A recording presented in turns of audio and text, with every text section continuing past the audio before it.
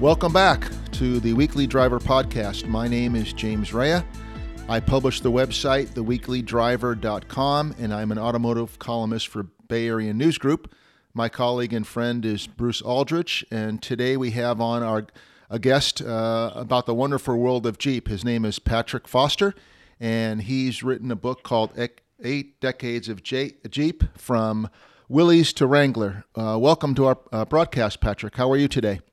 I'm outstanding, actually. How are you guys doing? We're fine. We enjoy talking. We have never really discussed Jeep all that much in our podcast, so we're eager to hear all about it. So no, I've ridden in a lot of Jeeps. We're going to have to correct that. You got to talk a lot about Jeeps. That's right. Could you give us an overview of this book and the fascination? I'm sure you have a passion for Jeep. So let's start off by just having you tell us about Jeep and what the brand and what it means to you to write this book. Well, okay, that's a tall order, but let me get started on it. Sure. I wrote the book because I like you said, I've got a passion for Jeep. When I was a younger fella, I was a Jeep salesman at an American Motors dealership here in Connecticut, and I had never driven a Jeep before I went to work at this place. And when I learned about all the capabilities of it and then learned the history of the brand, I just sort of fell in love with it. I mean, they're really incredible vehicles. And I've actually written, this one is my 6th book about Jeep. Fantastic. I've written 30 books, so, it's this has been a big percentage of them. But, it's an evolving history. You look into last year, they introduced the Gladiator. Yes. And now they've shown off the electric Jeep concepts, the hybrids and everything. So, this is a brand that's evolving and it's growing like crazy. When I was selling Jeeps, if they sold 80,000 vehicles a year in the worldwide, that was a good year. This year they're probably going to do about 1.5 million. So it's grown tremendously. Wow. It's one of the real powerhouse. Oh yeah, Jeep is one of the real powerhouse brands worldwide. Can you put your finger on it, or is it more than one reason why that growth has occurred? Well, people don't believe me when I say this, but Jeeps really are different. I have people with BMWs and Range Rovers say, well, I have four-wheel drive. Yes, and they do, but Jeep's four-wheel drive really is different, particularly in their premier vehicles, the Wrangler, the Gladiator, and Grand Cherokee. Mm-hmm. Their four-wheel drive systems are superior to most of the others that are out there, and you feel a sense of confidence. Now, you fellas are where in California? Yes. Okay, we're here in New England where it snows, pretty much half the year, and when you're driving a Grand Cherokee or you're driving a Gladiator, you've got a sense of confidence that no matter what, you're going to make it home or you're going to make it to wherever you're going to go to because the Jeep four-wheel drive is a superior four-wheel drive. Other than that, they're just, fantastic vehicles to look at. I challenge you to find, any other truck that's as good-looking as a Gladiator, or any sort of off-road vehicle that's got anywhere near the charisma of a Wrangler. They're just incredible vehicles. Well, I do like the look of that new Gladiator. It's quite something. It's a gnarly looking rig. I was looking through your book, and there apparently that name has come up before in back in the years. What was that? Oh, the Gladiator name? Yes. Yeah. Back in late '62, Jeep introduced their first new vehicles in years. Called the J Series, and the one that everybody remembers the most is the Wagoneer Sport Utility. But they also had the Gladiator line of pickup trucks, and it was an unusual name even then. But they were modern. They were the first, as far as I know, the first four-wheel drive pickup trucks that offered an automatic transmission as an option and air conditioning. So they were a little bit upscale. They were rugged, they were dependable, but Jeeps have always been aimed towards people who like the better things in life. Even among four-wheel drive, the rock jumpers and the people who like to have mud flying through the air. They like to have a little bit of, the better things in life. So Jeep is always kind of focused on that aspect. The Gladiator, they kept that name, I believe, to about 1971 when they finally changed and just started calling them J10 and J20 along with industry standards. But that truck remained in production through 1981. So it was, from 63 to 81, quite a while for one vehicle. And they sold thousands of them. Yes. Well, that's interesting. I should have known that, but I just don't recall that name at all until it just came out again. Yes. Yeah. And there's a Trailhawk too, right? Trailhawk. Yeah. I sat down one day and started writing all the different model names that Jeep has used over the last 80 years, and I filled up 2 pages. I mean, there's just an awful lot of, individual models and then submodels and things that they did on a limited run basis. I don't know if I don't know if my list is complete because there's just so many of them. Well, I remember names like Commander and, well, they still have Cherokee, but Jeepster. Yeah, Jeepster. Yeah. Yeah. They had Commando too. Yes. Patrick, I'll get my one journalistic question in here. Bruce is the vehicle expert, and I'm more of the journalistic background. And you mentioned writing 30 books. What is that process like for you? Are you a 5x7 guy or 3x5 index card guy on a bulletin board, or do you have the process of writing a book seems to me to test a journalist's patience. I'm more of a daily guy. I do things in a couple of hours or 3 hours, but writing a book and that's how I used to be too. I got my start as a magazine writer for the old Special Interest Autos magazine. Gotcha. And which has evolved into Hemmings Classic Car, and I'm still with them. I've been with Hemmings organization for over 25 years. Sorry not to know that. I beg your pardon. Oh, quite all right. But I'll tell you, it's actually an interesting story how one of my editors suggested I write a book about American Motors. They said, nobody's written the book. You know more about it than anybody else. You should write a book. And yes, the thought scared me because, how do you write a book? Mm-hmm. And it just so happened there was a fellow living here in town at the time. He's since actually moved to California. And he had written the original screenplay for a number of movies. And he had written something like 22 Kojak books. Wow. As well. He actually wrote the screenplay for Friday the 13th. So I called him up because I knew a friend of his, and said, can I come over and talk to you about writing books, And I went over. His name is Victor Miller, and I said, Vic, how do you write a book? And he said, well, you sit down at your desk and you write 1,000 words. Mm-hmm. And then the next day you go back and you edit what you wrote the day before because that gets your juices going. Yes. And then you try and write another 1,000. And then the next day you go back and you edit the first 2 pages and you write as many as you can on the third day. And he said, and if you keep doing that, after a year, you're going to have a book. There you go. I love it. And it was so simple. My eyes opened up wide and I said, I can do that. Sure you can. And it actually took me a year to write the first book. Gotcha. Yeah. I thought you were going to quote Mark Twain and said something about, what was that old line about? Being a writer's easy. You just sit down and open up a vein, something like that, right? Yeah. Something like that. Well, thanks for sharing. Books are, quite a process, and I've only written one, but somebody who's written 30, you can't see it, but my hat's off to you because that just takes a superior organization and diligence and all that. Else, yeah. It's like anything else. The more you do it, the easier it becomes. It's like lifting weights or, road racing, anything like that. The more you do it, the easier it becomes. And nowadays, I shouldn't say this on air because my publishers are going to get angry if they find out, but nowadays I actually work on 2 books at a time. Oh, smokes. That's Mondays great. I'll work on one book, Tuesday is the other book. Wednesday I go back to the first book, Thursday, and then Friday I do my magazine work. Gotcha. That's very organized. Good for you. Yeah. With Jeep, I think, as a layperson, I know about, the World War II Jeeps and things like that. Do you think that's if somebody says Jeep to the average person on the street, you think that if they're old enough, they remember, well, yeah, that was what they used in World War II. Is that still a prominent thought, or have we kind of moved past that?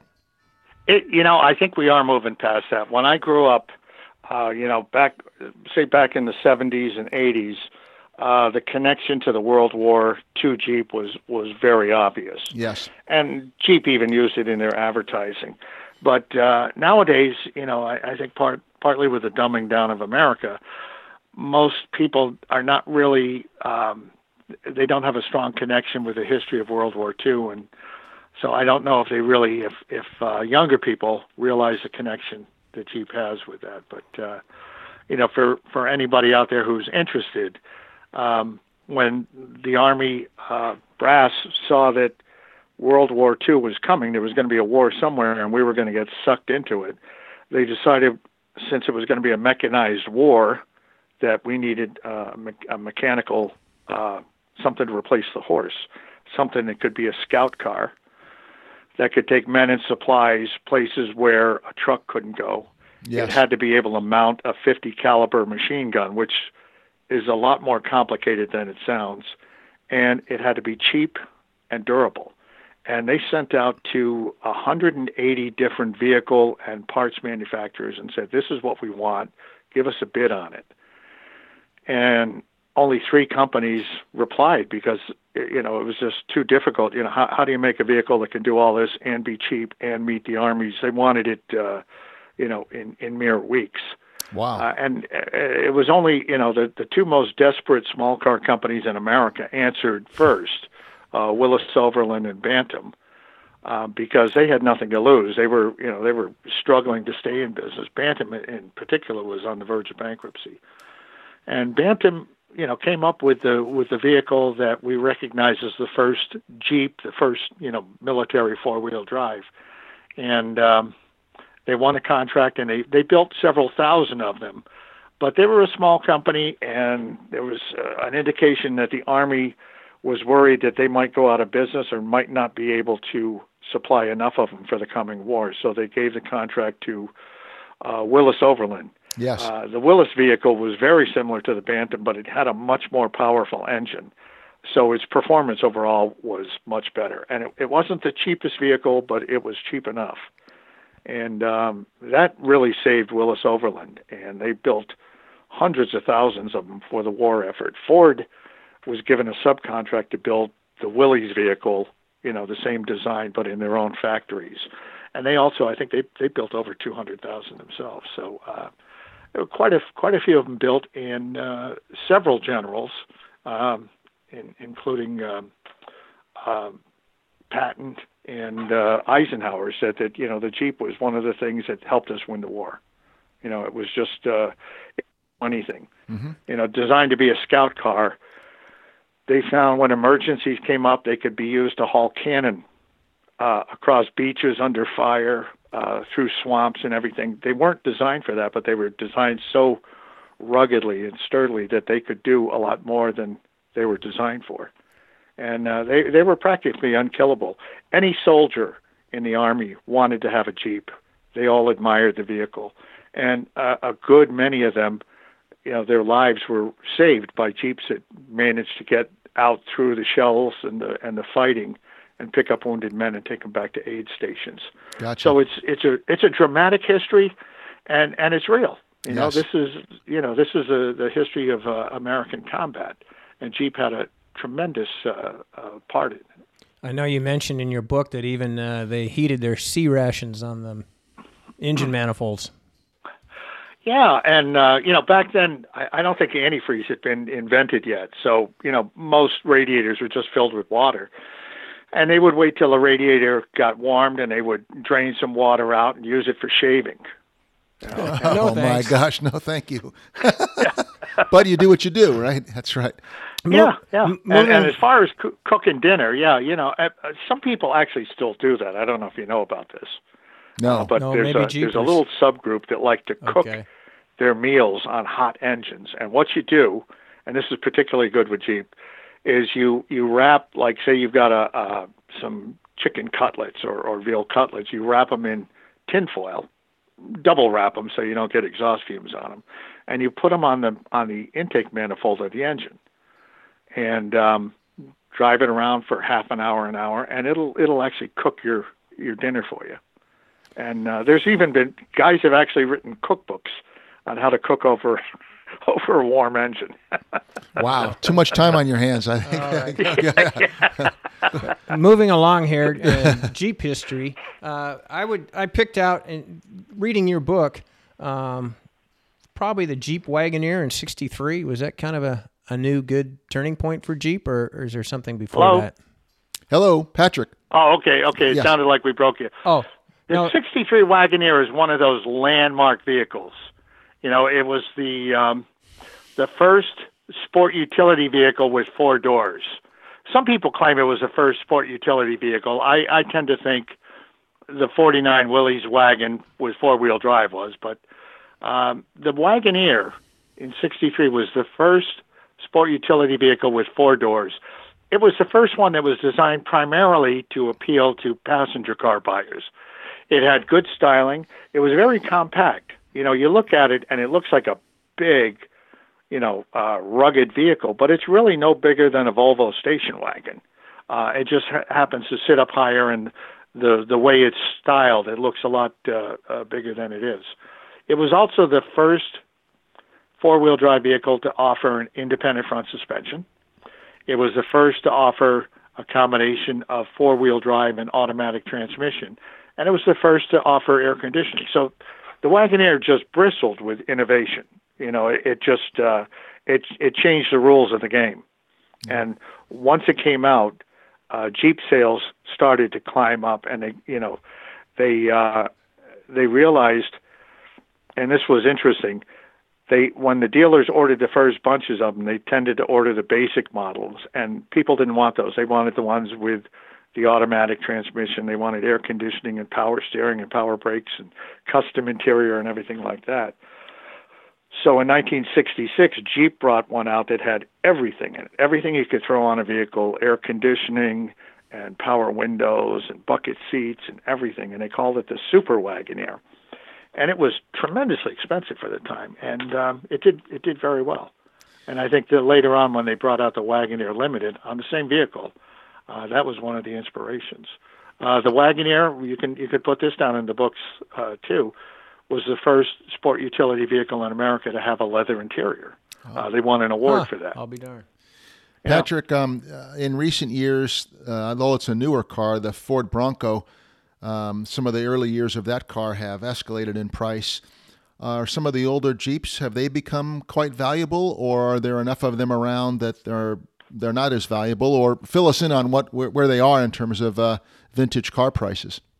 It's kind of funny. If you're looking at a Jeep from the '60s, like a CJ5, they're pretty reasonably priced, especially if they've been modified in any kind of way. But if you find a mint original condition CJ5 from any time in the '60s, they'll fetch a very good price. You'll be looking $25,000 to $35,000 for that. And the same goes into vehicles of the '80s. See, the thing about Jeep owners is they like to modify them to suit their own tastes. And then when they go to sell them, maybe I don't like the modifications, and I realize I'm going to have to modify it to suit my tastes, and it tends to drive the pricing down. You want to see a phenomena. There was a vehicle they called a little pickup called a Scrambler that they built from '81 to '83, and it was basically a Wrangler pickup truck, but it was a 2-door, and it only had a 5.5-foot bed. And when it was out, they weren't all that popular for some. I don't know why. It could have been that the economy was in the hole at the time, but now they're selling for just bukus of money. People love them. I'll be darned. Yeah. It's like a little Gladiator, except it's only got 2 doors. Yes. Yeah. It's like a little Gladiator. It looks like a Gladiator, like a baby from 2 Gladiators. Okay. I love that. Thank you for that. One other thing I would know as a layperson in this is that I forgot the year, but was it I think it was a major point of controversy among Jeep fanciers when the grill went from 9 to 7 slats, I guess. There's a better word than that. But talk us through that, if you would, about the reason behind that and what it meant to you as an expert in the Jeep field. You know more than anybody probably, but what was that all about, and what did you make of it? Well, the World War II Jeeps, the original ones, had steel slats that made up the grill, and I think you're right. They were either 9 or 11. I forget the exact number. Yes. And it was a Ford design, and it was very utilitarian. But somebody along the way realized, gee, we can stamp these out of sheet metal, and it'll be a lot easier to assemble and a lot cheaper. So they switched to a 7-slot, stamped grill, and that 7-slot grill now is trademarked and patented by Jeep. I see. So if you try and put that on another vehicle, anything that looks too much like the Jeep one, you're going to find you're getting lots of letters from lawyers, and they're threatening. They had a lawsuit years ago when Hummer was still around because they used a grill similar to what the Jeep, and they had the 7 slots and everything. That went to court, and whoever was handling the case for Jeep really didn't do a good job because they actually lost that case in court. They should have won it. But, Hummer is now defunct, so it doesn't matter. Yes. And you've probably heard that they're going to be bringing back the Hummer as an electric pickup truck. But, yes, I did hear that. I don't know. Oh, boy. I don't know what it's going to look like. I don't know if they're going to try that 7-slot deal again or not. Patrick, can you take us up through the 1970 to 87 American Motors years? Was that good or bad, or? Well, I'll tell you. The original owner of Jeep, of course, was Willis Overland, which became known as Willis Motors, and they were bought by Kaiser Frazer, and for a while they were known as Kaiser Willys, and then they became Kaiser Jeep. And the Kaiser people invested quite a bit of money in Jeep, but they just weren't car people, and they never really got the hang of the car business. So they didn't do well with it. The Jeep business by the late 60s was divided into 2 parts, the civilian vehicles and the military vehicles. They were losing buckets of money on the civilian vehicles because they weren't selling enough of them, but they were making a lot of money on the military vehicles, which balanced it out. When American Motors bought it in 1970, they said, we're going to separate them into 2 companies, Jeep Corporation, which is going to make civilian Jeeps, and then AM General Corporation, which is going to make the military vehicles. And this way, they're going to have accountability. The civilian vehicles have got to be profitable. Doing that really, it saved Jeep from, I think, going out of business. I think if Kaiser had continued, they sooner or later would have had to drop the Jeep line. American Motors merged their dealer network in with Jeep's, which doubled the number of dealers that they had. And they put their best people to work on coming up with dressier versions of the vehicles. And that's when you saw the CJ5 Renegade, Renegade 1, Renegade 2, and they made the Renegade eventually a production model, and it was a tremendously popular one. And they began dressing up the Wagoneer even more. That's when they went to the leather upholstery and power everything. And a friend of mine is a retired Jeep designer, and he said one day one of the marketing people came into the styling studios and said, on the Wagoneer, you got to add more leather. Put leather on the door panels, on the seats, anywhere where it's not. Put the leather, because people are buying these things like crazy and they're paying big money for them. And they've just made money hand over fist there. And as a matter of fact, in the end, it ended up saving American Motors for quite a while when their car business started to fade out. And I think, because of American Motors, that set it up for the next step, which was Chrysler bought them out in 87. And Chrysler took the whole organization up to another level. They added their dealers into the mix and their marketing muscle and, their distribution. And it just, Jeep began to grow. One thing that I've been really happy with Fiat Chrysler, the current owner, is that they've done more to expand the worldwide business, because Jeep has always been sold around the world, but they didn't put enough push in it. They didn't really, make it a volume vehicle in Europe, let's say. And now they sell hundreds of thousands of Jeep vehicles in Europe. I had no idea. And they sell I didn't either. Yeah, they sell them in China and India. CJs or what? Do you know? What's that? All models or just the Wrangler model? No, they sell most of the models in most of the countries where they're at. And the way out is you just go to, say you want to know what they offer in Venezuela. You type in Jeep Venezuela, and it'll bring up their website. They have a website just for that, and it'll tell you the models there. Same with Mexico. They've got a plant in Brazil now that I believe they offer all the models there. So they're really a worldwide vehicle. This is how you get up to where you're selling 1.5 million vehicles a year. You have to be selling to the world. Sure. But they actually have a small assembly plant in Venezuela. Come to think of it. Wow. Huh. They have an assembly plant in Italy. You probably knew that. Brazil.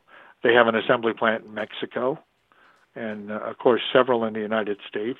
Yes. China. So yeah, they're all over the place. I guess so. And India. Yeah. What happened during the Daimler Chrysler union there? I think you listed it 1999 to 2007, and that was never really a union. You called it a financial disaster for Mercedes. Yeah. which is only justice. It's like you can't go into a marriage based on a lie, and that's what Mercedes-Benz did. They had told Chrysler that this is going to be a merger of equals, and they never intended that. They as soon as they took over, they started calling the shots. And the thing is they had a European mindset towards sport utility vehicles that they were dumb vehicles for dumb people, and they weren't going to invest an awful lot of money in them. And so they pretty much starved the Jeep product fund so that they could concentrate on other things. And they didn't market them as well as they should. And Jeep was just very stagnant for a while. And the design team was very discouraged, because they would show vehicle designs and say, no, it's not European enough. You got to change this. You got to change that. And the merger never really merged. Didn't Jeep didn't like the Grand Cherokee get a independent rear end out of the Mercedes? Yeah. And there's some small things like that. That was one of the good things. Actually, they got some good engineering. The Grand Cherokee did okay on it. But as I started to say, the merger never really took place because although the company was merged, internally it was like two warring camps, and they never got along. There's a classic saying: the Germans never understood why the Americans didn't want to work over weekends. And part of it was because they didn't get the month of August off like the Germans did, So they gotcha. And they just couldn't understand each other. You talk to any of the Jeep people who were with the company at the time, talk to them today, and they have very bitter memories about that. Patrick, we'd be remiss if we didn't ask you if you own a Jeep or more than one Jeep, and if you do, what do you own? Got to get that in, of course. Well, that's a great story. No, I don't own a Jeep right now. Oh, my goodness. I did until August when I was coming back from a car show in Ohio. I was in Pennsylvania, and I got involved in a head-on collision with a very large truck, and it demolished my Jeep. Oh. We're glad to be speaking with you today. That's nice. I'm glad you're here. Yeah, I spent 2 days in a hospital in Pennsylvania, and then a month in bed here. I couldn't drive, could barely walk. So yeah, I'm glad to be here, but I haven't gone out. I was a little annoyed because I had just finished paying the Jeep off the month before. I see. So I've got like 4 other cars here. So I just said, well, I think I'll just drive one of the other cars for now, and maybe next year I'll go out and buy another one. What do you fancy for your vehicles, other than the Jeep, of course? I have a. This is going to sound funny. I have a 1980 AMC Concorde. Nothing funny about that. That's great. Yeah, I have a 67 Rambler. That's my summer company car. My heart's skipping a beat on those Ramblers. I love them. Yeah, and then I've got a for trips and things like that. I've got a Saturn Aura. Wow, that I can't picture. I can't picture a Saturn Aura. What kind of a car is that? I don't even know. It's a by standards today. It's the big Saturn, and I mean when you think of Saturn cars, you think of little cars or SUVs. This is a big sedan. It was considered a sports sedan. It's got a big V6 in it and dual exhaust, and you floor it, and it chirps the tires, even though it's got posi traction. And oh boy, it's a fun car to drive. Sounds like it. Nice. Yeah, I really enjoy it. Patrick, this would be probably a good place to thank you for being our guest. We want to mention that Patrick Foster's book is 8 Decades of Jeep. From Willys to Wrangler, and as you mentioned earlier, you have 30 books. I'm assuming that many of them are, like this book, are available on Amazon.com and maybe some other locations. Are all of your books still in print? Or no, some of them are out of print, but I'll tell you where the best place to get them is Please. At oldmilfordpress.com, and old is with an E in it because we're in New England. Yes. And that's how the king always used to spell old. So it's oldmilfordpress.com. Okay. That's my own website. Fantastic. And if they order them there, they can get an autographed copy. Fantastic. Cool. Well, thank you for telling us about that. I'll look for your order. Okay, thanks. Patrick, thank you so much for being our guest on the Weekly Driver podcast. We really appreciate it. We could speak all day because obviously you know an awful lot about Jeep, and it's a fascinating vehicle. And thank you so much for taking the time today. Appreciate it. Well, thanks for having me on. I appreciate it. Okay. Thanks a lot. You guys take care. You do the same. Thank you, sir.